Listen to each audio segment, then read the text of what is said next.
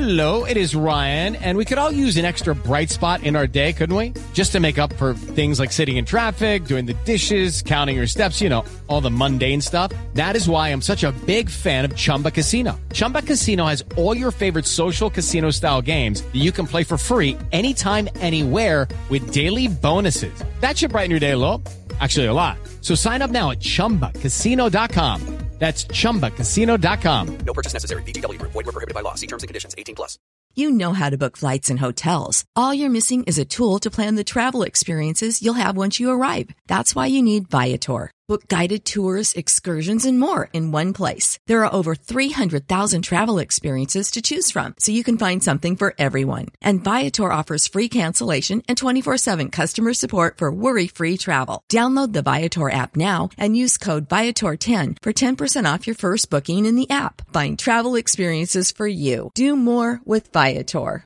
Judy was boring. Hello. Then Judy discovered ChumbaCasino.com. It's my little escape. Now Judy's the life of the party. Oh, baby, mama's bringing home the bacon. Whoa, take it easy, Judy. The Chumba life is for everybody. So go to ChumbaCasino.com and play over 100 casino-style games. Join today and play for free for your chance to redeem some serious prizes.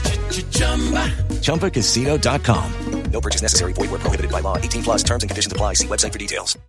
With Lucky Land Slots, you can get lucky just about anywhere. Dearly beloved, we are gathered here today to... Has anyone seen the bride and groom?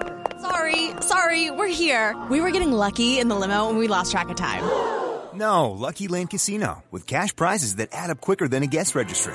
In that case, I pronounce you lucky. Play for free at LuckyLandSlots.com. Daily bonuses are waiting. No purchase necessary. Void where prohibited by law. 18+. Terms and conditions apply. See website for details.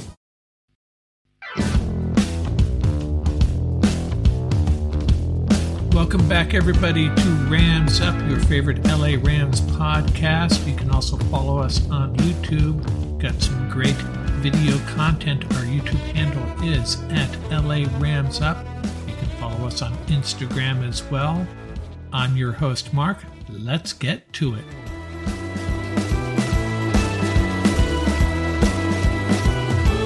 Welcome back, Ram fans. Episode 155, and this is a special episode. We have our roundtable with two diehard Ram fans, Paul Walia and Tom Courts, both extremely informed on what's going on with the Rams. Tom is the host of the Downtown Rams Spaces podcast. Paul, a longtime East Coast Rams fan. Our discussions are always a lot of fun. Over an hour of content. We look back at last season, what went wrong. A few things went right. We'll talk about that too. What players disappointed us, which players we should be happy about. And then, of course, we're going to look forward to the 2023 season.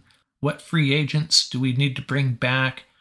What positions we need to draft? We touch on pretty much everything. It's a lot of fun. Check it out. And you can also watch that on our YouTube channel as well. I am not going to get into the conference championship games in this episode. We'll have an extra drop on Saturday dedicated to that, along with a couple of other things. We're just going to get through some real quick news and get to the roundtable. Really, all the news I have to share with you has to do with coaching.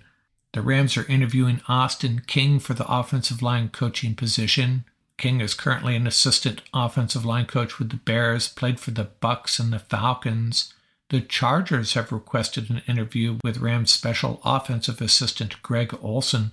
Olsen has quite the resume. He's coached with 7 different NFL teams. He's currently on his 3rd stint with the Rams. Remember, he was with the Rams in St. Louis.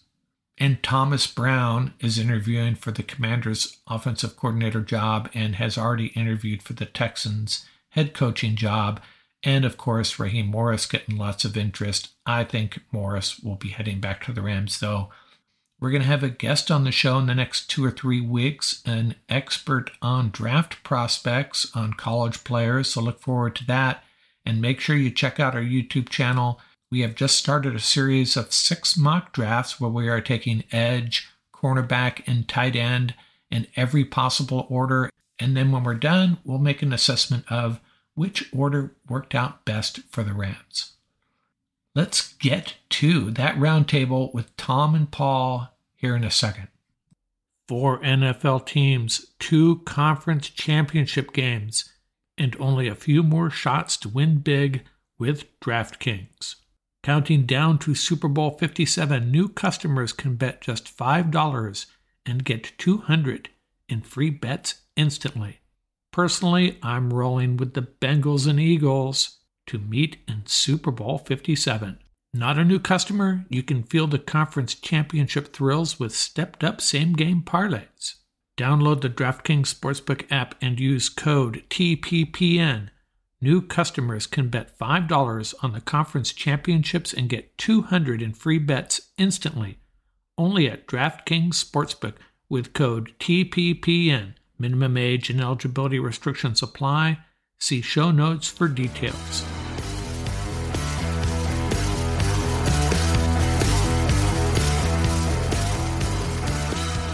Hey everybody, Mark from Rams Up here, and I have Paul Walia and Tom Courts back. We haven't done this in a while, and we are going to cover all things Rams today.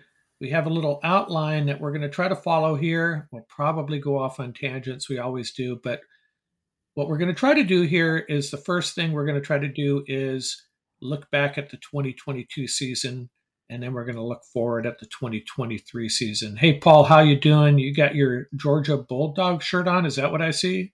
Oh, yeah, paying homage to the national champions, SEC pride, and shout out to all the – and obviously this is for Matthew Stafford, really, and for the rest of the Ramily that, for example, Darion Kendrick, and I know Ernest Jones is from Georgia as well. It's been a rough season, so figure I'd pay a little tribute to the national champs. A year from now, maybe you'll be sporting a USC polo shirt in honor of to dream, the Trojans championship. Hey, Tom, what's going on with you? Oh, go ahead, Paul. What's that? Some of the greatest Ram football, John Robinson days. Oh, yeah, right. And Tom, how are you? What are you up to? Oh, hey, how's it going? No, just enjoying watching some playoffs without being in them. A little bit, obviously, it's a little different feeling. So, just enjoying watching football as a fan and not worrying about everything Rams at this time of the year. So it's a little glass 1/10 full. I won't say it's half full, but It's funny how I find myself losing interest. I was watching UCLA basketball yesterday and the game ended. And then I was like, oh, wait, I think there's a football game starting about now. And this will be another year I'll go golfing on Super Bowl Sunday, the best golf year. If you're golfers, that's a hot tip for you. You can get on really nice courses, sometimes at a discount, and it's wide open. So, hey, let's get started on this. So the first one we wanted to talk about is, obviously, we're going to look back. Well, let's start with some hot news that might be cooking in the background here. We can't ignore some of the stuff going on with the Rams. And so what's your take, Tom? I'll start with you. Who's going to be the Rams' next offensive coordinator? Do you have any inside information on that? I do. I actually, McVay and I have been chatting. It's going to be Matt LaFleur. It's just a matter of time till he announces it. No, I'm kidding. Mike LaFleur? I mean, Mike LaFleur, yeah. No, of course, I don't have inside information. I just think that's where they're headed. I think it's a good fit for them. And I don't see Reich as a good fit, but that's my personal opinion. Well, I saw they're interviewing, is it Joshua? I'm not even sure how to pronounce his last name. Is it Alton, the Broncos? You think that's just not a serious interview, or they're just doing their due diligence? That was one of the roughest offenses I've seen in a long time. Yeah, it's true. So I don't know. Maybe they're doing due diligence. Who knows? I think LaFleur is the odds-on favorite, though. And hey, Paul, what do you think's going on with this Jalen Ramsey talk? I gave Tom a homework assignment before this to talk about Jalen Ramsey's contract, but do you think there's any truth to this rumor that Jalen Ramsey, the Rams are moving on from him? I have my opinion, but what do you think's going on here? I think after the Tyreek Hill trade, I think that's why you're starting to see all the Jalen Ramsey talk. I think there's very comparable scenarios. But personally, I think trading Jalen Ramsey would be a mistake. I know it's a rough cap hit, but listen, especially if you take a look at the way the NFL is played now and the difficulties teams are having playing man-man coverage with all these layered crossing routes, which are really problematic for defenses. I think someone like Jalen Ramsey is invaluable. I think he's going to stick around. I think the Rams are aware of that. Unless they get an offer that is just absolutely off the charts, he'll be around. What did you find out, Tom, as far as the cap hit? I looked at Spot Track and it's almost $20 million, $19.6 million of dead money that they've already paid him in bonuses, and then his salary this year would be, I think, 17 million to the team that got him. So is this all just because of his one tweet? Is that the only data we have on him, on the Rams supposedly moving on from Jalen Ramsey? Is there any other facts behind this? I think that people were thinking about it, including, at least I can speak for myself, wonder if they could get something for Jalen now, in case that he declines any further or plays more poorly in the future. But so I think it was on people's minds, and then when they saw the tweet, it kind of solidified some of those opinions. I, for one, agree with Paul wholeheartedly on this, that if they get a couple of firsts and a second or some crazy offer, they'll take it. But otherwise, I just don't know what they would do in terms of filling that spot. It would not only cost them if they were to sign, say, a free agent, which they would almost absolutely have to. I don't think Kobe Durant is our cornerback one going into next season. So they're going to have to sign somebody, and that would cost them their number one comp pick, most certainly, if they sign somebody of any value. So there's a lot going on here. $20 million in dead cap, a comp pick loss if you sign a big free agent cornerback, and it just all starts to add up to. Plus, the fact they're not going to probably even replace Jalen Ramsey in terms of skill and what he brings to the table. So I'm with Paul. Unless it's a monster offer, I don't think he's going anywhere. Yeah, I think Jalen Ramsey, when he's focused and on his game, he's still one of the top defenders in the league.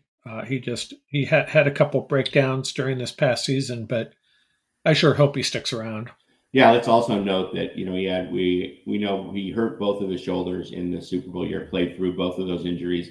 That's why he didn't look so good in the playoffs, or at least one of the reasons. And then in the offseason this last year, he had surgery on one of his shoulders, but not the other, and it was the same injury on both.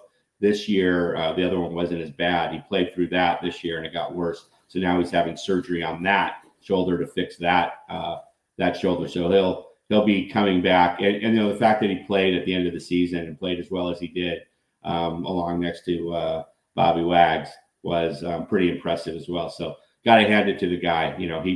He was one of the veterans that he could have very easily with that shoulder said, I'll just sit out the rest of the year, but he played through it. So give him a lot of props for that. Can we talk about the Rams OC position for a second? Yeah. This fantastic breeding ground for the NFL. So let's take a look. Matt LaFleur, Green Bay head coach, Rams OC. Coach O'Connell did a great job once again. Rams OC. Zach Taylor, Bengals, Rams OC. What about this? I don't think he was ever Rams OC, right?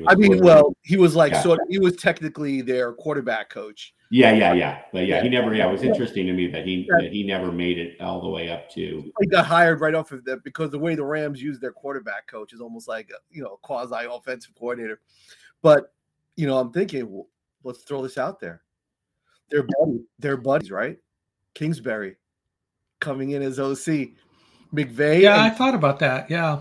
Can you imagine? That's like playing Madden in the NFL. Right. Those two together. I would not want to be in a room with them because that would be like dizzying to hear those two talking. But it's a very real possibility. He could get Cliff to come over. But one thing I will say, if you take a look at what the Rams have, so they got LaFleur, they got Zach Robinson, who's a hot ticket, right? For a lot of jobs. You have Thomas Brown, who I honestly think is going to get. I think he's going to get an OC position. I think he's going to get the Washington position, and they still have Greg Olson. So I think he is, and that's what they do. They like try to amass a lot of these young assistants. So I think they have a feeling that they're going to lose at least one of these guys. I think that's why LaFleur is there. But I also think this O-line scenario is so frustrating for McVay. I'm going to go out on a limb. I think they're going to pull Bill Callahan away. I think he's going to give him the assistant head coach O-line position for the Rams. They're really tight. I think, if I was McVay, I would be so frustrated with the way the O-line and the running game has been over the last years. I would roll it that way. I think he's going to draw Callahan out. And I think the OC position is going to fall to who's ever left between Robinson and Brown. I think LaFleur is going to get the quarterback spot. But LaFleur, interesting. Yeah, I think he's definitely another very bright mind, even though I know he got ripped apart here in New York for his work with the Jets. But I think it's going to be a very interesting play, the way that the OC position plays out for the Rams. Yeah, it's interesting that Zach Robinson has now a second interview for OC position. I think one of them was the Ravens, and then there was just another one announced. And Thomas Brown's actually interviewing for head coaching jobs. I think certainly with Houston. And so, it'll be interesting to see. And I wonder if they will go in-house there, or if they'll bring somebody in externally. I don't think LaFleur would come over would take as an OC and with the Jets. I don't think he's going to go take a step back. He's going to want to OC somewhere if he can. It'll be interesting to see. And then, of course, it's another thing to note is that there's no comp picks associated with a player like, say, a coach like Thomas Brown taking an OC job. Rams only get comp picks if they lose somebody, a minority coach who becomes a head coach. So, obviously Thomas Brown as a head coach to Houston would accomplish that. Hey, let's talk about what we can be happy about this past season. Let's look back, and I know it was a pretty a dismal affair for the most part, but there were a few things that I think are worth highlighting that Ram fans should be happy about, should be optimistic about. And I'll start it off. I got a list here. We're probably not going to touch on all of them, but the one thing that the one takeaway from this season personnel-wise is, how about the performance of Michael Hoyt this year? This is a guy that he's a 300-pound defensive lineman, or at least so I thought. And next thing you know, he's playing on the edge, playing outside. And he really became an impact player really fast. Yeah, he played, when you stand up somebody who's 300 pounds and they, 4.5 sacks, it's not bad in limited playing time, and came from Brown, right? So smart kid. But listen, I think if you take a look at the Rams D-line as a whole, I think you bring up a good point. Bobby Brown in limited play looked good, right? Copeland looked good moving forward. So I think that position, you get a little bit more depth. So I love the way this kid played, Hoyt. The way they described him, all gas, no brakes. When Raheem Morris said that at the press conference, I thought that was awesome. But it brings a lot of flexibility. Listen, what killed the Rams was lack of pass rush. It was abysmal. They had no one apart from Donald. Donald was getting triple team, and the Rams were still able to get pressure on the quarterback. So, So any pass rush from this roster is going to be very welcome. Do you think the performance of Brown, Copeland, and I guess Hoyt is kind of related to this, but do you think that would suggest that the Rams are not going to bring back Sean or Greg Gaines? Does anyone have an opinion on that? That's a tough call. And Tom, let me know what you think as well, because I'll tell you this, the way they have it priced out, if you take a look at some of these sites, they're saying A'Shawn Robinson is going to get $9 million. I'm doubtful A'Shaun Robinson's going to get $9 million, but you never know. Greg Gaines came up with 4 sacks or 4.5 sacks this year. So that's 2 years in a row. He's at 4 sacks. So that's pretty good. Greg Gaines did get moved off the ball much more frequently this year in the run game, which is not good to see for someone of his position. But having said that, we'll see. I would love to see A'Shaun Robinson stay. He's one of the best run defenders I think the Rams have ever had. He plays that spot and allows everyone else to freelance a little bit. So that's something definitely you have to take into consideration. But, cap room is a premium. So, Tom, what is if there's one thing, one or two things Ram fans should be happy about looking forward, looking back last year that, promising for the future that you saw from this Rams 2022 team? Yeah, I mean, we learned a lot, and we get into it. There's quite a few things, but the thing that really struck me, it was nice to see Tutu Atwell get out there and know that he can be productive in the passing game, and his head's in it. We learned that Cam Akers can be a number one back if he gets touches and doesn't gets primary carries, which he's said all along, and what he was so tweaked about. Ben Skoranek can actually catch the ball and be a super productive wide receiver, and even that swing into the fullback position. We learned about the hard way. We learned about some offensive linemen that that can be productive into the future. Larry Jackson, Tremaine Ankrum, AJR Curry, Chandler Brewer, that can help out. Unfortunately, we also learned that Joseph Nopum is not a quality starting left tackle, unfortunately. So, yeah, we learned a lot. Bobby Wagner can still play at a very high level. There's a lot we learned, but, it was all based upon, or a lot of it was based upon the fact that there were injuries, and we got to see some players that we otherwise might not have seen really step up and do a good job. We also learned a lot. It's actually a positive about who can't play and who we can't rely on in backup roles, including our two backup quarterbacks who are not ready for prime time. Thankfully, they didn't go down in a situation. Thankfully, Stafford didn't go down in a situation where the Rams were really sniffing at a playoff run and had to rely on those guys. That would have been disastrous.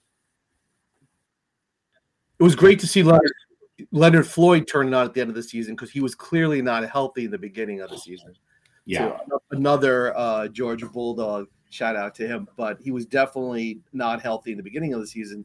But to see him turn it on at the end of the season and see that 54 back to his whole self was, for me, a major positive. And got to shout out Mark.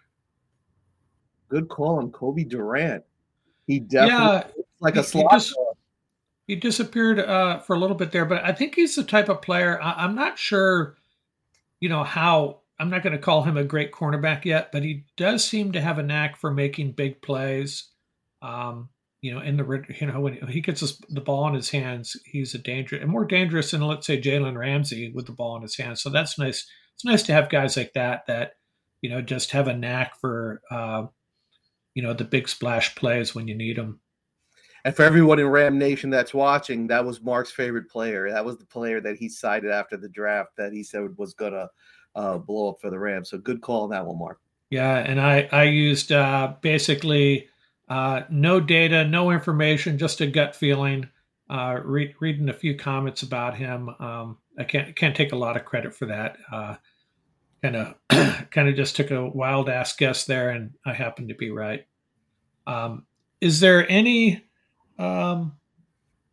Looking at my notes here, what about the offensive line? Is there one guy on the offensive line that you think maybe we didn't think could be a starter, but could help solve our offensive line problems next year? You mentioned Alaric Jackson, Tom. Yeah, definitely. Yeah, he looked really good, and when he stepped in for no. Did you see his tweets? And I believe it was verified as being him, right? Did you see that, Paul, where he was tweeting about what he thinks the offensive line should look like next year?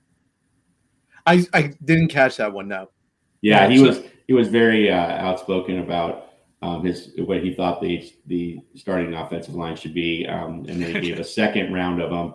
And he told anybody if they hurt anybody's feelings then they should just start to play better. So I loved it. He became one of my favorite Rams when he did that. I'd love to see every player state their opinions more. Do you think the Rams? So who were his 5? I'm curious. He had a couple of options, right, Tom? I think he had himself at left tackle, though. Yeah, he had himself at left tackle. In one case, he had Noteboom at left guard. He had Brian Allen at center for both of them, and with Shelton at right guard for in one scenario, Havenstein in there for another, and Tremaine Ankrum. I think Ankrum at right guard. I think. Ankrum was in there in one scenario. Shelton was in there for another, and then he had the backups. He listed the backups also, and Logan Bruss wasn't in there on any of them just because he probably just means. And I think he did clarify that just because he was hurt. But yeah, and obviously Havenstein was in there at right tackle on all of them. But nothing earth-shattering other than he wants to play left tackle, and he also said that the wages for or the salaries for these different players should be adjusted based upon their contributions. So it'll be it was fun. It was fun. Well, he's playing on an undrafted free agent, undrafted rookie contract, right? And he could be the Rams starting left tackle. So I understand where he's coming from. That would be awesome, no?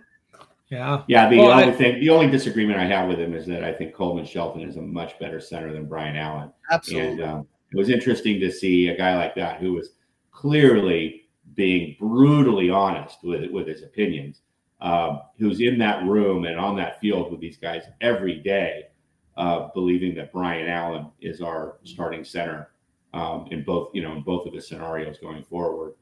That was the biggest takeaway to me.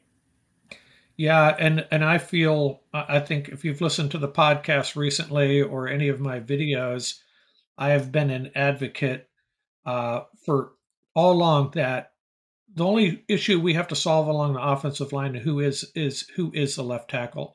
I think we have enough bodies, enough players there if everybody comes back healthy to have a decent offensive line. Not a great offensive line, but a good enough offensive line as long as a Lyric Jackson or Noteboom or somebody else can man that left tackle position adequately. I think that's the only major concern I have. But you guys disagree with that, or you're have any differing view on that? It's good to see Lyric Jackson tweeting out because remember he went out on a medical scenario, blood clot issues. So that was sort of scary, right? So the fact that he's actively tweeting, that's a good sign. I think for the Rams O-line, I think the Rams learned a valuable lesson when Corbett was allowed to walk, is that, listen, if you want to be a passing team and you want to go empty sets and all this, pass protection is at a premium. Yeah, that's not an area where that you need to get, sort of try to conserve resources, money, whatever it is. That's where you have to go for a premium. So I think moving forward, and I think Alaric Jackson brings up a good point. You know what it is? You open it up to as much competition as humanly possible. And the person that shows you that they can play at a consistent level on a weekly basis, that's who gets the job. So listen, you gave the contract to Noteboom. Listen, that's done. Now the decision is, which best 5 at whatever scenarios. If Noteboom's going to be the left guard, so be it. If he's going to be the left tackle, so be it. He's a quality player, but the players that can hold it down. Listen, Stafford got mangled this year. That was a vicious injury. He took some, and this is 2 years in a row. He's taken some really, really monster hits. If they want their quarterback to survive, they can't. This is not the way to approach it. You got to put the best players out there. Left tackle is a premium spot in the NFL for a reason. They learned that the hard way. But the Rams have now some quality depth. I know he only started one game, but AJ Curry looked like he could play. He looked, his footwork looked good. His consistency was there. We saw the whole thing with Jackson. He looked great. He looked fantastic when he was out there. I love Coleman. I think he's a great player as well. So it just adds to the Rams' depth. If Logan Bruss can live up to 80% of his draft sort of reviews, that's just another bonus, and they can bring in another player, another quality veteran as well, without blowing up the salary cap. That's another bonus. So there are a lot of positives in the O-line room, but they have to ask themselves, it's 2 years in a row, why are we having trouble getting healthy? Why are we having trouble staying healthy for the whole season? Yeah, and then Kevin Carberry, if you guys remember last year, he was protected by McVay. He was thought of as a top coach on that staff, and he was not allowed to interview for other jobs unless it was a OC job, which a lot of offensive linemen, a lot of coaches don't get. So they didn't let him interview and take more money. They protected him. Was one of the few coaches they did that to, meaning that they really liked him. Obviously did a great job with the Whitworth crew in the Super Bowl year. But and then they fire him. So they go from one of the few that's protected to firing him. And thought that was interesting. And I think it's because he's probably the one that said Joseph Noteboom can play this position. And he stepped up and he said that, right? I mean, he didn't do a bad job with guys like Jackson and Ankrum and other guys. Really Cope Brewer, a host of other guys coaching him up. But I feel like Carberry went down for the Noteboom decision. As an O-line assistant, that would be fun too. Hey, let's move on to the disappointing things, and we could spend an hour on that. So let's just try to highlight the things that were most disappointing. And you already mentioned it, Tom. I was never comfortable with our backup quarterbacks, and that turned out to be the case. Our backup quarterbacks were not up to the task, neither one of them, in my opinion. And you see some of these other teams, you see these backup quarterbacks just step in and be very, very productive. And the Rams backups, until they got Baker Mayfield, he had a couple of moments, but I don't know. That was probably the most disappointing thing. And then you already mentioned this as well. I think Tom or Paul mentioned this. It took them so long to get Tutu Atwell involved. And I think that's a very, very promising for the future, but it's still really frustrating that he just wasn't getting targets, really wasn't even getting snaps in a lot of games. So those are the two things I would say were most disappointing for me as a Rams fan. Yeah, go ahead. How about you? Go ahead, Tom. Yeah. So for me, I mean, that right edge spot where, we went with Hollins and Lewis, and both of those guys just were terrible. I mean, let's just face it. And they can't even barely get snaps. Lewis couldn't make another team, and Hollins barely got snaps on, probably the most decimated offensive or defensive line in the league with some backup snaps with Green Bay. And so that to me has to be, if you have two guys that you think are going to hold down an edge spot in that defense where you have to get pressure with four, and they could get no pressure at all. Obviously Leonard Floyd being hurt on the other side didn't help. That crashed the season from the beginning. Obviously, we can talk about injuries, but on the offensive line, but that was just poor scouting, poor performance. That was pure coaching that couldn't identify that was going to happen. If you don't know that those guys are going to be that bad, two guys, forget one guy, two guys can't make it work. That's awful. And now going back to the quarterback situation, Mark, I feel like it's a little revisionist history to say we didn't know Wolford couldn't play, right? Because the last time we saw him play, he played really well and he beat out Jared Goff, our number one draft pick, Super Bowl quarterback for that job when Goff was healthy in that Seattle playoff game a few years back. So from my perspective, I thought Wolford could play. I was touting him when he was going to step in for Stafford in I guess he stepped in week 11. In week 10. Then I thought he was going to play, and when he couldn't play, I was dumbfounded. I was like, "Wow, this isn't what I remember." So, that was extremely disappointing. Those are probably the two biggest disappointments. And then we already talked about Noteboom, and that's got to be right up there when we thought we had a left tackle and we don't. So, pretty important positions, right? Quarterback, left tackle, and right edge. Pretty nasty. What about you, Paul? Yeah, I would say there were so many disappointments, but if my biggest disappointment was really goes Rams coaching staff, the inability to protect Stafford and Kupp. That I'm not going to say they allowed these players to get injured, but they put them in a scenario that, Stafford. I mean, he's your franchise quarterback. So, and then Cooper Kupp being, rolled out there week in, week out, just basically by himself.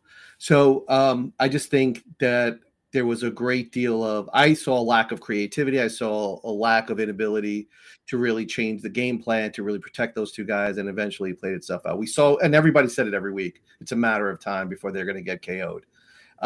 So the Rams are very fortunate that those players didn't have career-ending injuries. To me, that was really, really disappointing. I think they could have done a better job protecting those two guys. I also think they gave up on the season a little too early. If you look at, the NFC teams that made the playoffs, two 500s basically made the playoffs. So I think, we gave up on the season a little too early. I think we could have fought our way. Whether or not we would have won the Super Bowl, it's a different discussion altogether. But I think we could have edged out a playoff spot. Yeah, I think that losing that game in Tampa Bay at the end there was that was really big. That really hurt our chances of really making a playoff push. And that could have turned out a lot differently if the Rams had held on in that game. And we were 3-3 going into the bye. Think about that. And then those 5 L's after that, that's what killed the season, really. Right. So, yeah.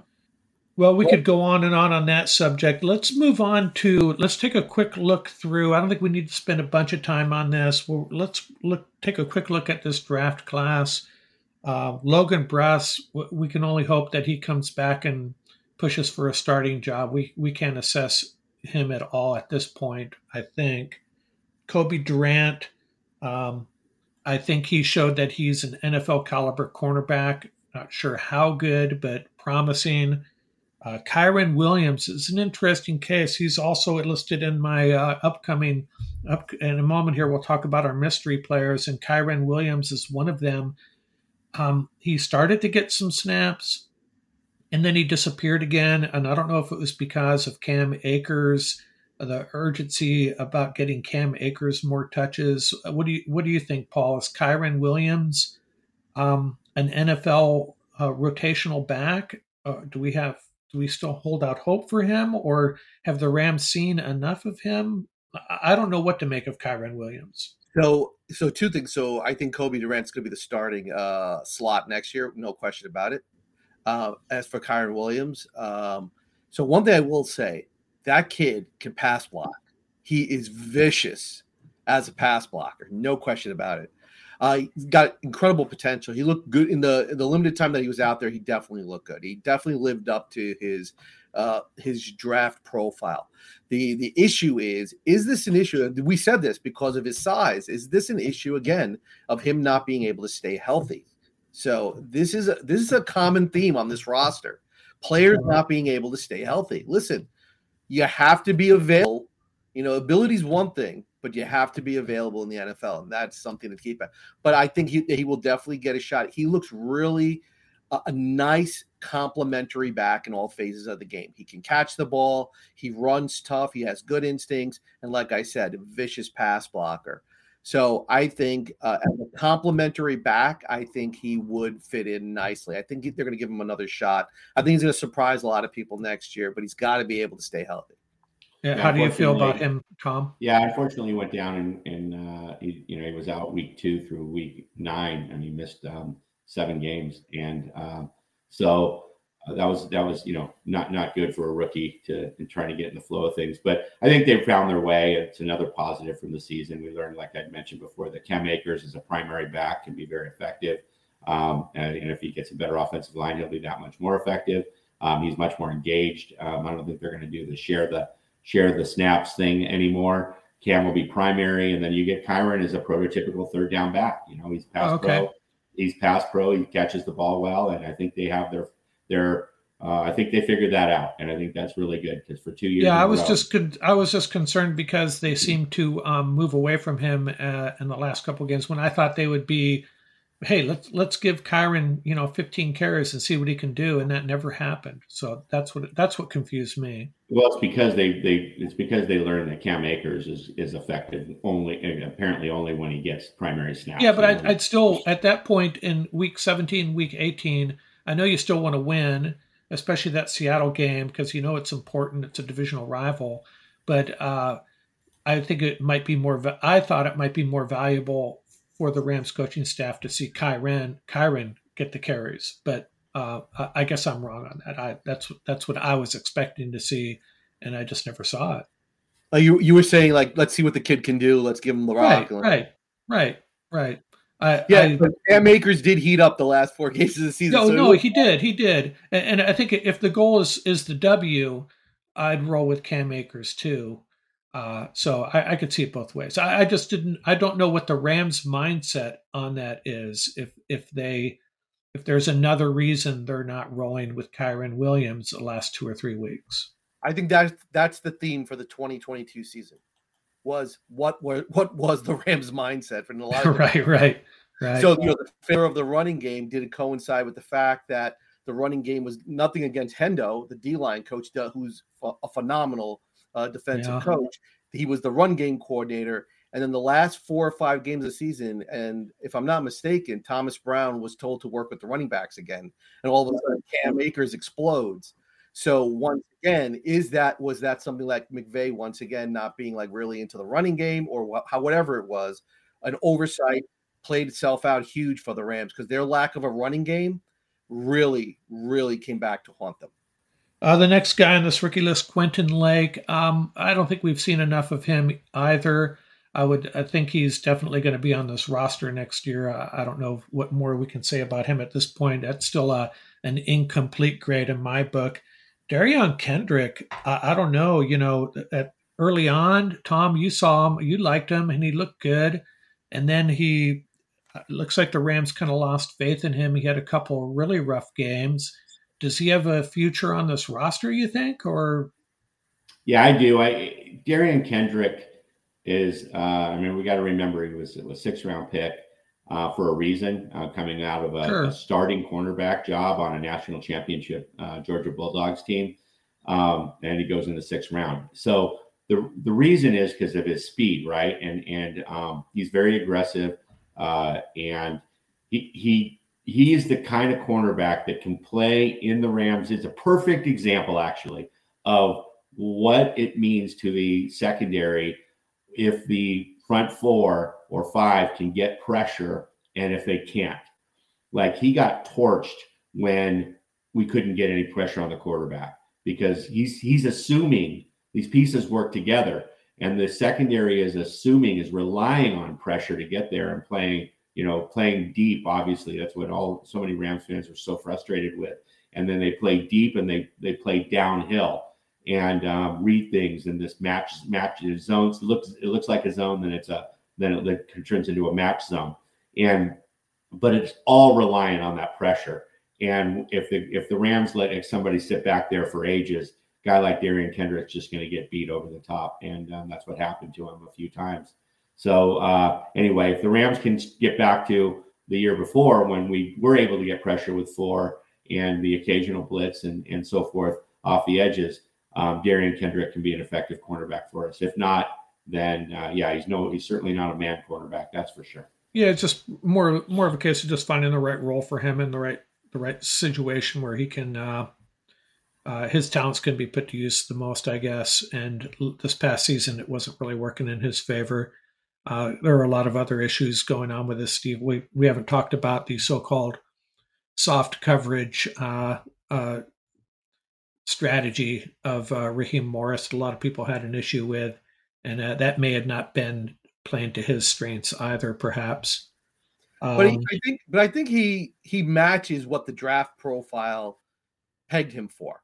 So he was susceptible to double moves. He was susceptible over the top. If the game was in front of him, he played really well. If I'm not mistaken, I think he had over 35 tackles for the season. So he was a much better run defender than people gave him credit for. But once again, when the play was extended, any type of elongated exposure, he was picked on. And there were games where they went his way 3 or 4 times consecutively because they knew that. So and he's a rookie, so you got to give him some time. It's not only that he's a rookie. This is a guy who was a healthy scratch weeks 1 and 2, right? In other words, they did not expect this guy to play and contribute. He might have been, if that cornerback room had stayed healthy, he might have been kind of redshirted on the 53, which they do with 1 or 2 players, every year. And in week 3. In week 3, 4, and 5, Troy Hill, David Long, and Jacoby Durant were all out due to injury.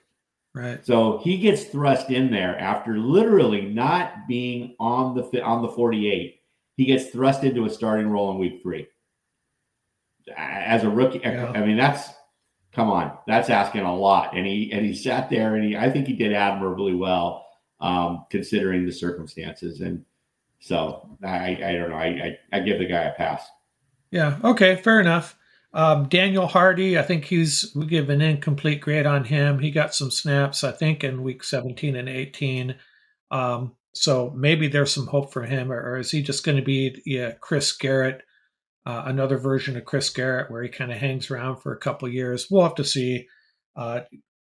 Russ Yeast, he got some playing time. I think he played well. He didn't, jump off the stat sheet or anything, but, with a couple of free agent safeties, unrestricted free agent safeties, Russ Yeast could be competing with Jordan Fuller and Quentin Lake. Quentin Lake and Russ Yeast, 2 rookie safeties. So Russ Yeast, do you guys think he's a player? You think he's a potential starter for this team? Lake and Yeast, I like what I saw. They were out there. They weren't out there for an extended period of time, but when they were out there, they looked confident. They were instinctive. They played well. They were physical, which is which is the Rams really needed. So the Rams are really, really light in the secondary. You're talking about Kendrick before Tom. For a team, you got 1A, 1B. We definitely need an edge rusher, but we definitely need another boundary defender, right? A tall corner somewhere to play on the opposite of Jalen Ramsey. So we're really, really lacking at that position. So any type of secondary bone for us is huge. So yeah, I like those 2. Yeah, Yeast was interesting. He was a real physical, like Paul said, but he had to the point where he was a headhunter. Like he did have a couple of, or at least one personal foul for going at the helmet. But he was very aggressive. So I like the aggressiveness. He seems to be very fast, very quick back there. Something Scott was good at. Rapp not so much. So I like Yeast a lot. We didn't see enough of Quentin Lake, but I'm not so sure that they're not going to roll with Fuller, Yeast, and Lake next year. I'm not sure. They'll probably draft a safety. They always like to draft safeties. Those guys are great on special teams too. So I don't think they're going to re-sign Nick Scott. I don't think they're going to re-sign Taylor Rapp, and I think they're going to roll with Fuller, Yeast, and Lake. Fair enough. Yeah, I've been contemplating that a little bit too. Do they have the safeties in-house to get this job done? Probably only the Rams know the real answer to that. And the last guy is A.J. Okuri, and one of you already mentioned that he did get into the Week 18 game, right, and held his own a little bit. I went back and actually watched every one of his snaps. There weren't many, but I did watch them, and he seemed to do okay, hold his own. He's definitely got a future as a backup on this team, I would think. He's a big boy. Yeah. It's funny how people talk about, someone was talking about how some of the recent Ram drafts have been so bad.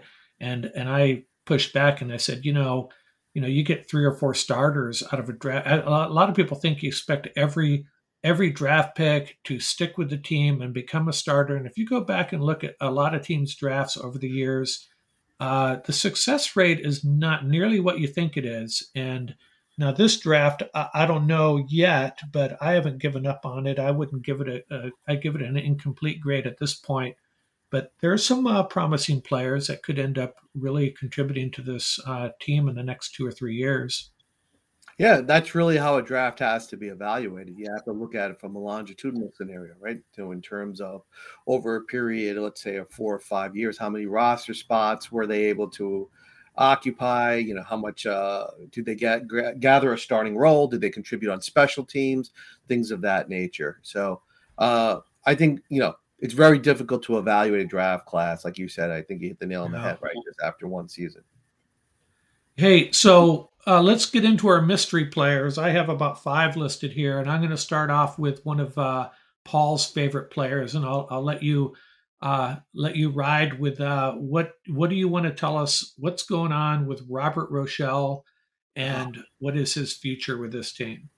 Robert Rochelle's future is hopefully on his way out of the SoFi Stadium, leaving SoFi Stadium at exponential speed. He is just, if he could not find his way onto the field in this season with everything that was going on with the Rams, and the Rams, like I said, you have a glaring hole at cornerback, and he could not find any type of real playing time. I just, at this point, I think you have to move on. Listen, he can blow up the combine. We know that, but you got to be able to do it in real time, and he hasn't been able to do such. So, yeah, I agree with that. That was the number one mystery player for me. Mark, was Robert Rochelle. I couldn't obviously the coaches see him in practice and whatnot. Like Paul said, if this guy can't crack a starting, if Darian Kendrick is coming off of is going from never being on a 48-man roster in the NFL to starting a game in the NFL ahead of Robert Rochelle, that tells you everything you need to know. And he didn't get one start. I'm not sure how many snaps he got it. Haley got more playing time than he did. If you look at it. Yeah, Haley got out there a lot. We already talked about Kyren Williams, mystery players we're talking about here. Another one for me is Brycen Hopkins. Tyler Higbee is not going to be here forever. As you mentioned last year, Tom, you thought they might move away from him last year. They could next year as well. And they really, we saw what Brycen Hopkins could do in the playoffs last year. He looked very effective. He's a great blocker. And, he just disappears and doesn't, they were rolling with 2 tight ends at times. And I think he had a couple of targets here and there. But what's the future of Brycen Hopkins on this team? Is what he is, just a kind of a backup tight end that we're going to see once in a while and run situations? I agree with you. I like Brycen Hopkins. Every time I see him out there, he definitely looked, and that was the thing, right? Is he going to be physical enough to hold up and tight him? So he definitely looked like a willing blocker. He was definitely much more effective when he was on the move, which doesn't really bode well for him because the Rams generally don't do 2 tight end sets. That's not their thing. They're a single tight end formation. So inline is really where you have to evaluate him as an inline blocker.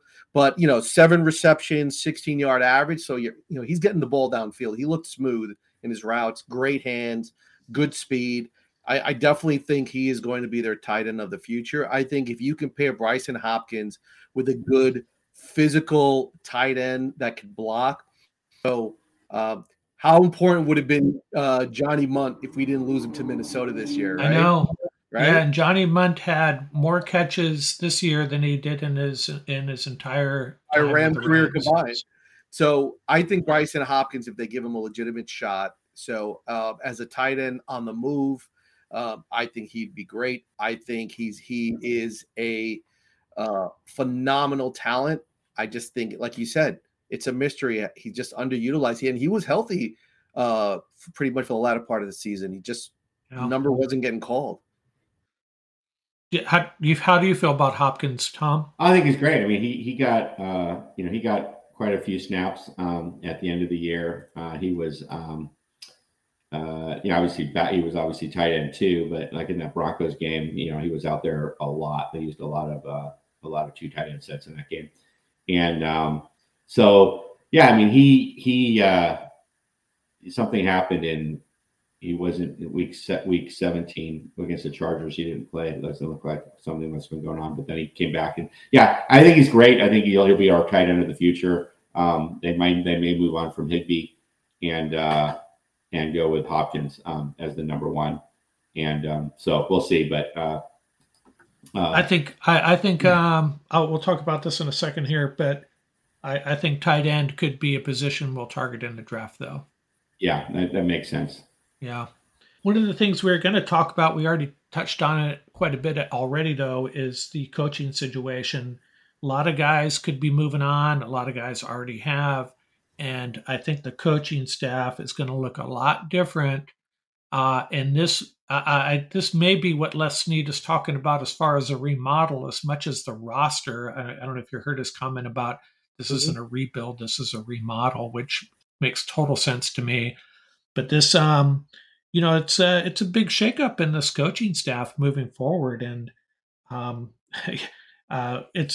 we're not going to sure how it's going to shake out. We will know in a few weeks here. But what are your thoughts on the coaching staff moving forward, Tom? Other than what we've already talked about, Raheem Morris, he may not be back as well, correct? Yeah, he's getting some interviews as well for head coaching jobs. I mean, the aside, if you don't talk about the assistants, there's 12. There's obviously the head coach, and then there are 12 coordinator / position jobs, or coordinator, or 3 coordinator jobs, and then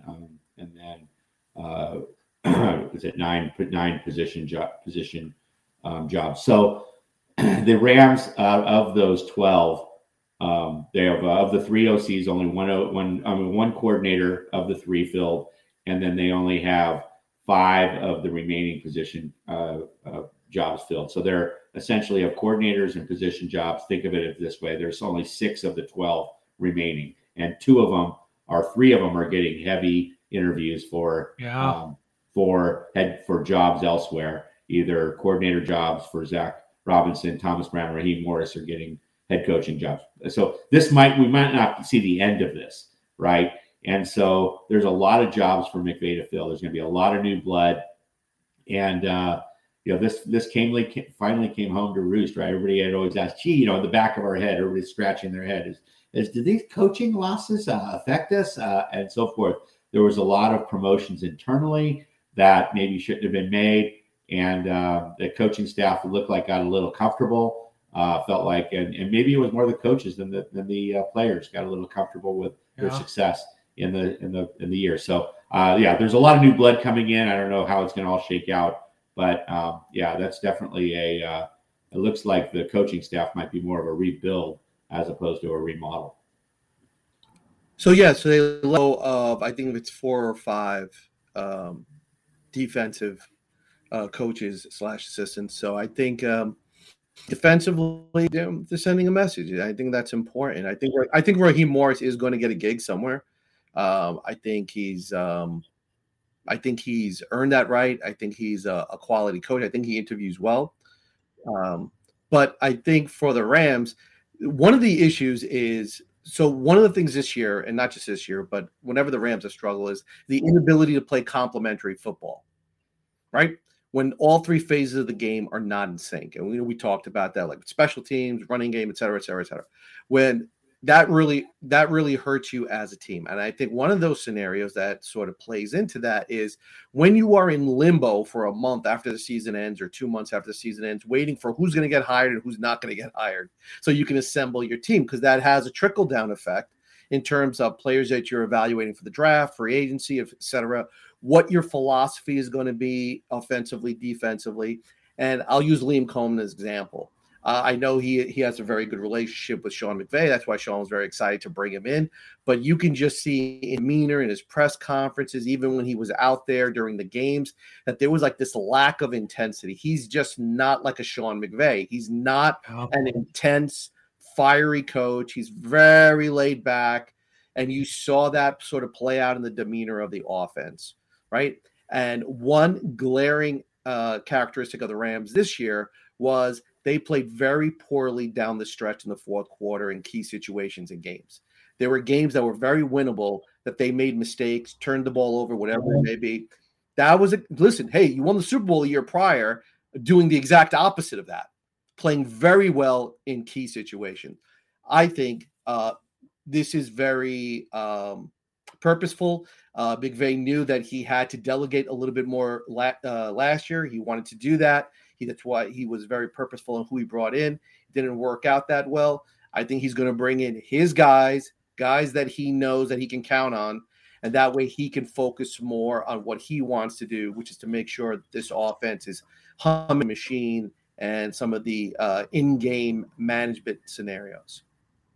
Yeah, it's a credit to McVay that he's willing to do this, because maybe as a younger coach, a young guy really, he's more hesitant to do that. And now he sees his coaching career, his legacy maybe at stake a little bit, and says, I got to do something here, and I'm going to.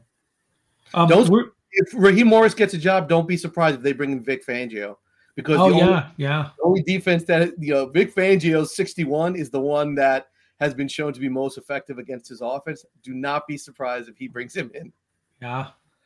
We will have, I'll have you guys back another time to talk free agency and the draft, but, there's free agents that I think we should try to retain, but I don't know that we really can. With the salary cap situation, we're going to have to hope some of these guys step up.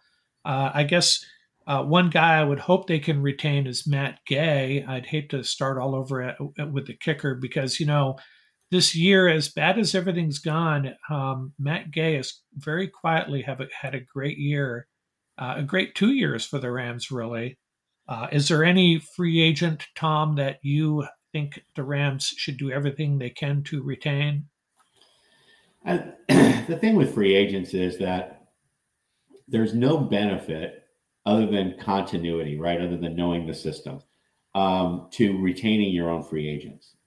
And so it's, if you actually, there's an incentive to let them walk, because you get a comp pick when they sign somewhere else. Yeah. So it's actually, and that's what the Rams do. They play that arbitrage on the free agency market, and then try and sign guys that aren't unrestricted. They sign guys that have been cut, a la Bobby Wagner, et cetera. And so, in terms of retaining free agents, the only ones that, usually on the offensive line, it's valuable to retain them, because they know that's where continuity matters most, in terms of knowing a system, and language and so forth, working together as a unit. Who would I like them to retain, just from a purely, Greg Gaines? He played through an injury all year. He wasn't as effective as he was the prior year. He's getting that taken care of in the offseason. I love Ashawn. He just not, if he will get paid. I don't think they'll bring him back. He's just not out on the field enough snaps. He's not an every down back like Gaines is. He doesn't rush the passer. He's purely a defensive stopper. Troy Hill, they'll probably be able to retain him for not very much money, so he'll probably be back. I could take it or leave it. But there aren't that many guys, that are really standout guys that I think need to come back. I really, they'll probably bring back most of these exclusive rights free agents, guys like Hoyd and Gervais, Jacob Harris, Roseboom, et cetera. But after that, in terms of the unrestricted free agents, I don't think there's going to be a lot of these guys that are coming back. Nick Scott's the one that is going to be the biggest question mark that people want back. I don't think they're going to bring him back. How about you, Tom? Paul? Yeah, the good news is the Rams don't have a lot of key free agents, which is great. 3 words for Matt Gay: clutch, clutch, clutch. So a clutch kicker, you never, ever want to lose a clutch kicker. So just ask Ohio State. So you definitely want to bring back someone like Matt Gay. Troy Hill's interesting. I thought, to me, that was the move of the year for the Rams. That was the steal of the year for the Rams, getting Troy Hill. Whether or not they can bring him back at a decent number, because the Rams have a major issue. They are very short on outside corners. So unless something happens in their, in the free agency market, cornerbacks are extremely expensive to bring in off the free agency market. So that's the major problem that the Rams face. That may play well in Troy Hill's favor. But A'Shawn, like Tom said, A'Shawn's a question. He's basically a run defender, but he does that really, really well. Can they bring him in on a number?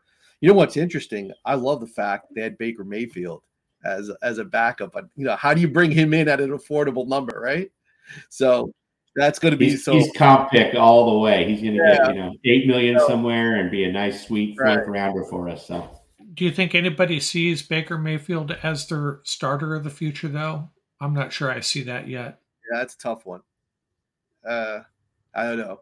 I think he's the perfect backup. He's really the perfect backup. He really is. And if you think about it, if he can get his head right and, he can swallow his ego a little bit and say, listen, if I hang around here and hang around with Sean McVay, eventually Stafford's going to move on. I might get this gig, right? And know the system inside and out. But who'll be another great backup? I love this kid from Washington, Taylor Heineke. I think he'd be another great backup for the Rams. But once again, money-wise. But if you look at it, I think Taylor Rapp is gone. Who played well? Oday Abushi played well. Yeah, I watched him. He played really well. I think he might be back at a decent number. There's some guys that could bring back, but the good thing is I don't really see anybody on here that's like a major player for the Rams that they are at risk of losing, except for Matt Gay. But they have to re-sign Matt Gay. There's no question about it. And Troy Hill, I think it's going to play out well for him because, like I said, think of 3 corners you could bring in off the free agency market for under $10 million. Yeah, that's the thing. Yeah, they're you think, oh, this guy'd be great, and then you look at his market value and not so much. Yeah. So let's talk about the draft real quickly. Not so much players. We can get into draft prospects another time. We had a lot of fun with that last year with our mock drafts and such. I'm going to tell you the 4 positions I think the Rams should use their first 4 picks on.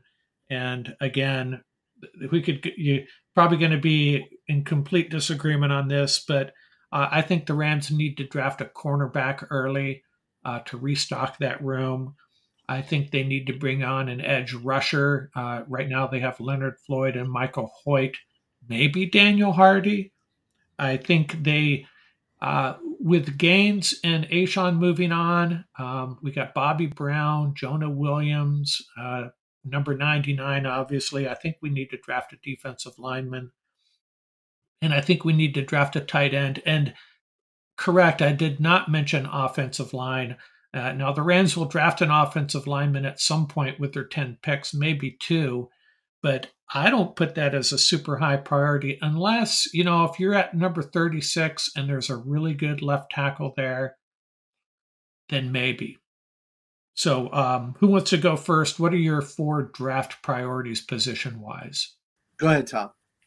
Yeah, I mean, edge is that's where they're going to go for. I think that'll be the first pick. I mean, they're going to have to get somebody that's a highly skilled position in the NFL now, a highly sought after position, and you're going to get the best value early in the draft at that position. It's rare to find a good edge later in the draft, like you could with, say, an offensive lineman or a safety or something like that. So I think edge is clear and far and away the top priority.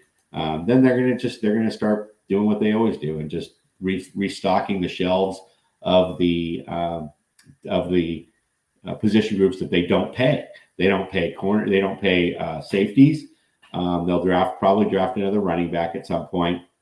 But the priority being, I say, is edge, cornerback, and I think they are going to tight end. I agree with that.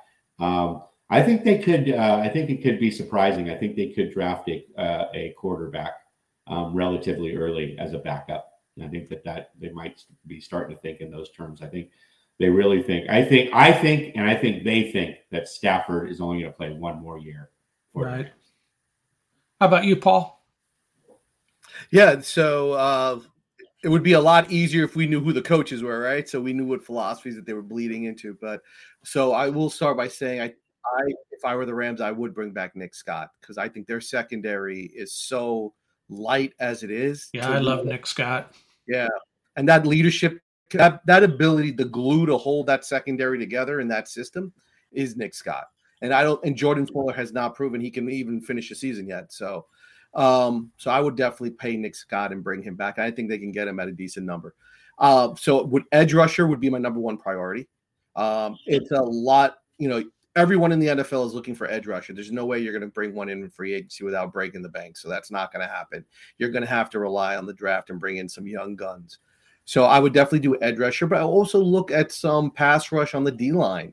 Aaron Donald's been basically, the pass rush on the D-line. Every now and then Greg Gaines will get some push, but it would be great if we had some D-line push, some talented pass rushers on the D-line. So I would probably go pass rush edge, pass rush D-line. I would definitely go corner. No question about it. Tall corners. The kid from Miami, Stevenson, when we do our draft mocks, we can throw out some names, but there are some good corners with length that are out there that I think would fit in well with the Rams. I think the Rams should also take another, I'm going to say this, I'm going to go out there. It doesn't have to be early, but big physical running back. Once again, they haven't had that. Yeah. Mark and I talk about it all the time. On 3rd and 1, you can't keep calling quarterback seeks. You got to be able to pound it in there, right? So and that's something that you can get. And this kid from UCLA, Charbonnet, I think I like him a lot. Oh, yeah, I do too. Yep. I think he'd fit in perfectly. But see that we're already getting excited about the draft. And then I would say after that, I always say you can never have enough wide receiver depth. Maybe I would take a flyer on a wide receiver with potential. They have to move on from Brandon Powell. He played, in my opinion, down the stretch, he played terrible. He ran out of bounds a number of times, uncontested. I can't think of the last time he broke one for a big play. You used to be a big Brandon Powell fan, weren't you? Yeah. Very different the year prior. This year, I thought with more burn, we would see more of that. He was much more tentative. And he was getting the jet sweep calls much more frequently. But even on the return game, the Rams' return game was really pretty boring. Yeah. It seemed like there was a lot of times where he was close, but yet so far. He went down way too easily this year. On tackles in one-on-one scenarios. So I think they need to. And our special teams coach was also let go. Yep. So unless Tutu can show that he can do that, I don't know if he can necessarily do that. Maybe Karen Williams can do that as a nice way to get some more playing time. But they definitely got to get their return game up and running because it was. Yeah, well, when this offense was in high gear and we were putting up 30 points a game, I was happy with a fair catch. But this past year, we needed something more from the return game. That's for sure. That's the key, right? Because that translates directly to field position. Right. So the last thing we can touch on, what's your outlook in 1 or 2 sentences for next year? I'll go first. I think it's just nonsense that this team is in rebuild mode. They just need to get healthy, fill a couple of holes, and I think they'll be in the running. The NFC West will be tough next year. I think Seattle is going to be much improved. They have a lot of draft picks. San Francisco is obviously going to be very good.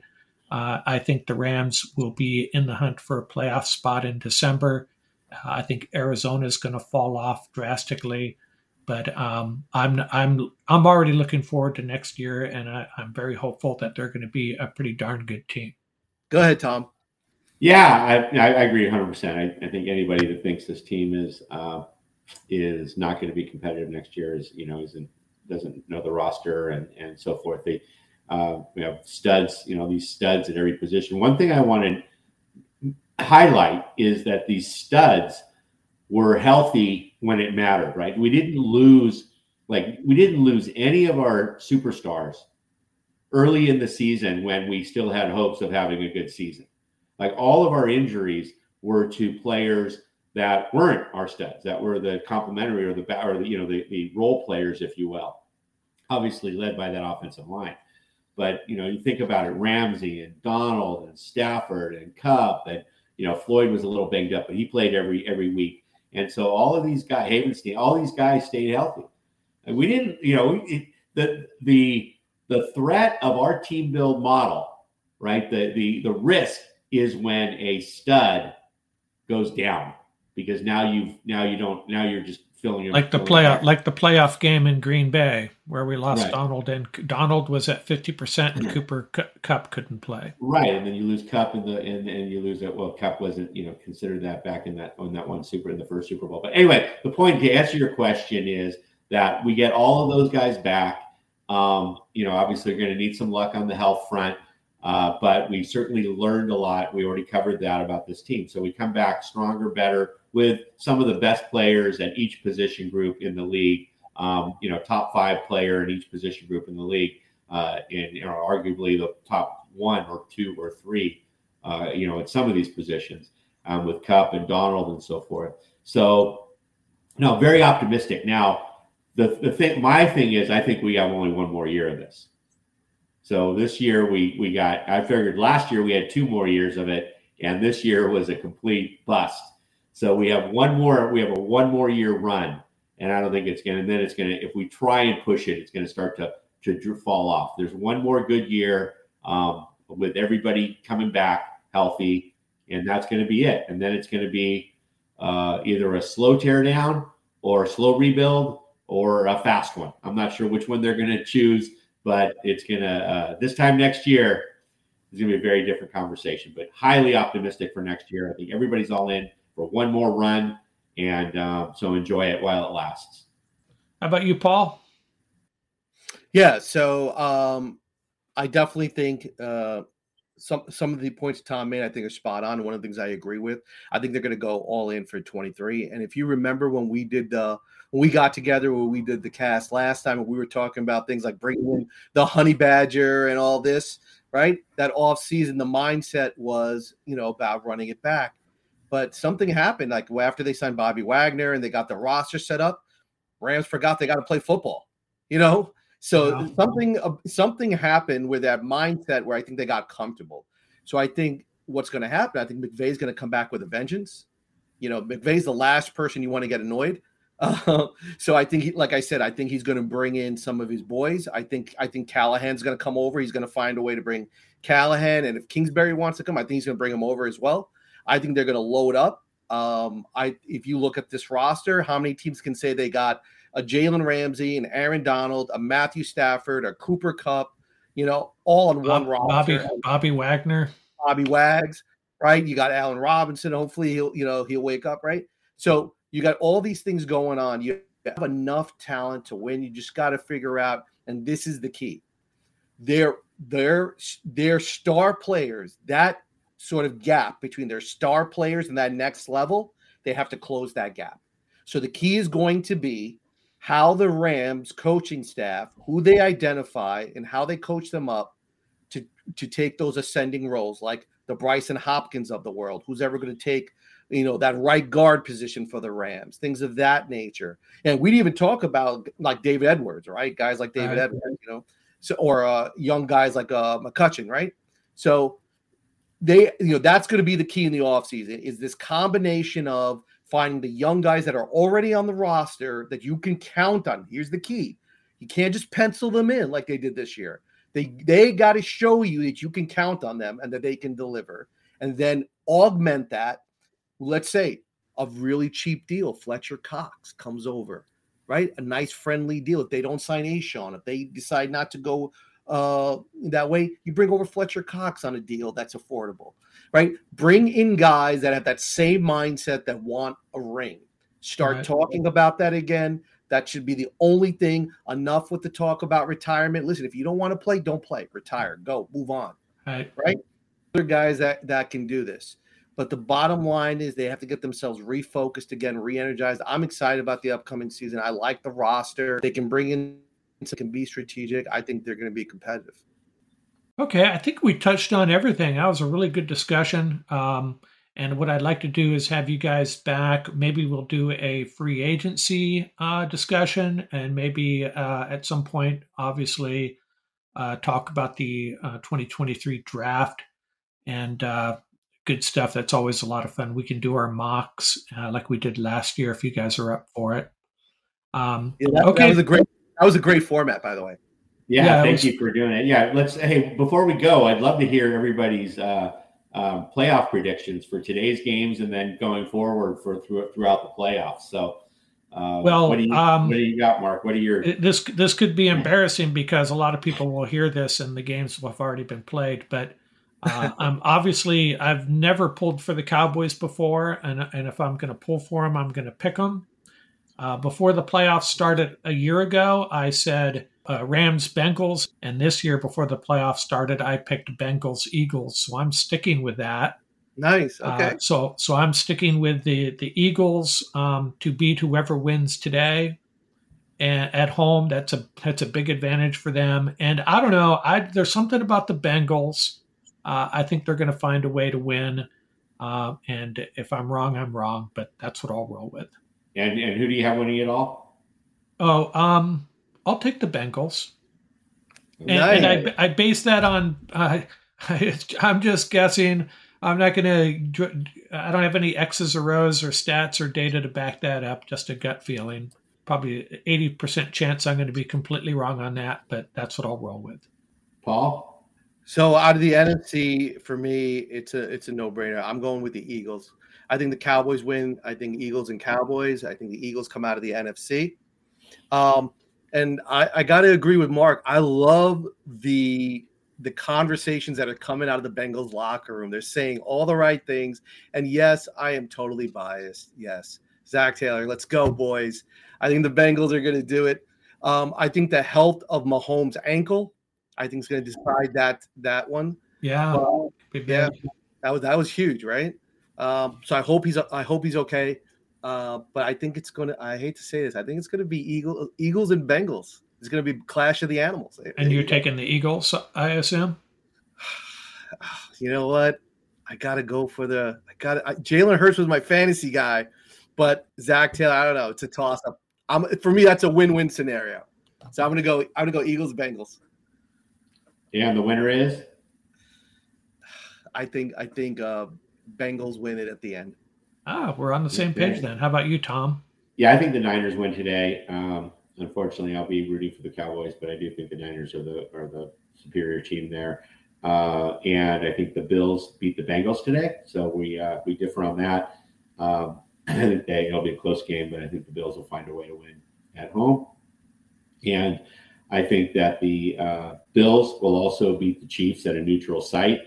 I didn't like what I saw yesterday from the Chiefs at all. And I think the Bills are clicking. I think the Eagles beat the Niners in the NFC Championship game, and we get Eagles-Bills in the Super Bowl in Arizona. And I think the Eagles win it. I'm really impressed with that team. That the trench play on both sides of the ball is off the charts. And Jalen Hurts is making all the right decisions. They're running a very simple offense that takes advantage of that offensive line. I love their defense, and I wish we had gotten Bradbury. He's really stepped up for them. They got it clicking in every. You want to talk about complimentary football? That's it. So I think the Eagles are unbeatable right at this point in time. If that was Jalen Hurts at less than 100%, holy cow! Yeah, right? He didn't obviously run as much as he has been, but he's making great decisions, and that's the most. He's very accurate. They're picking their spots. Everything's clicking for that team. That's very impressive. I'm really looking forward to the playoffs. Yeah, I think an Eagles Bengals or Eagles Bills Super Bowl would be highly entertaining as well. It'd be a lot of fun. A lot of points are going to be scored. Yeah. Okay, guys. Hey, thanks a lot. We'll sign off here for now, and I really appreciate your time. Got over an hour of some really good content here, and we'll talk to you. I'll talk to you both real soon. Okay. All right. Okay, thanks for your time, guys. Thank you.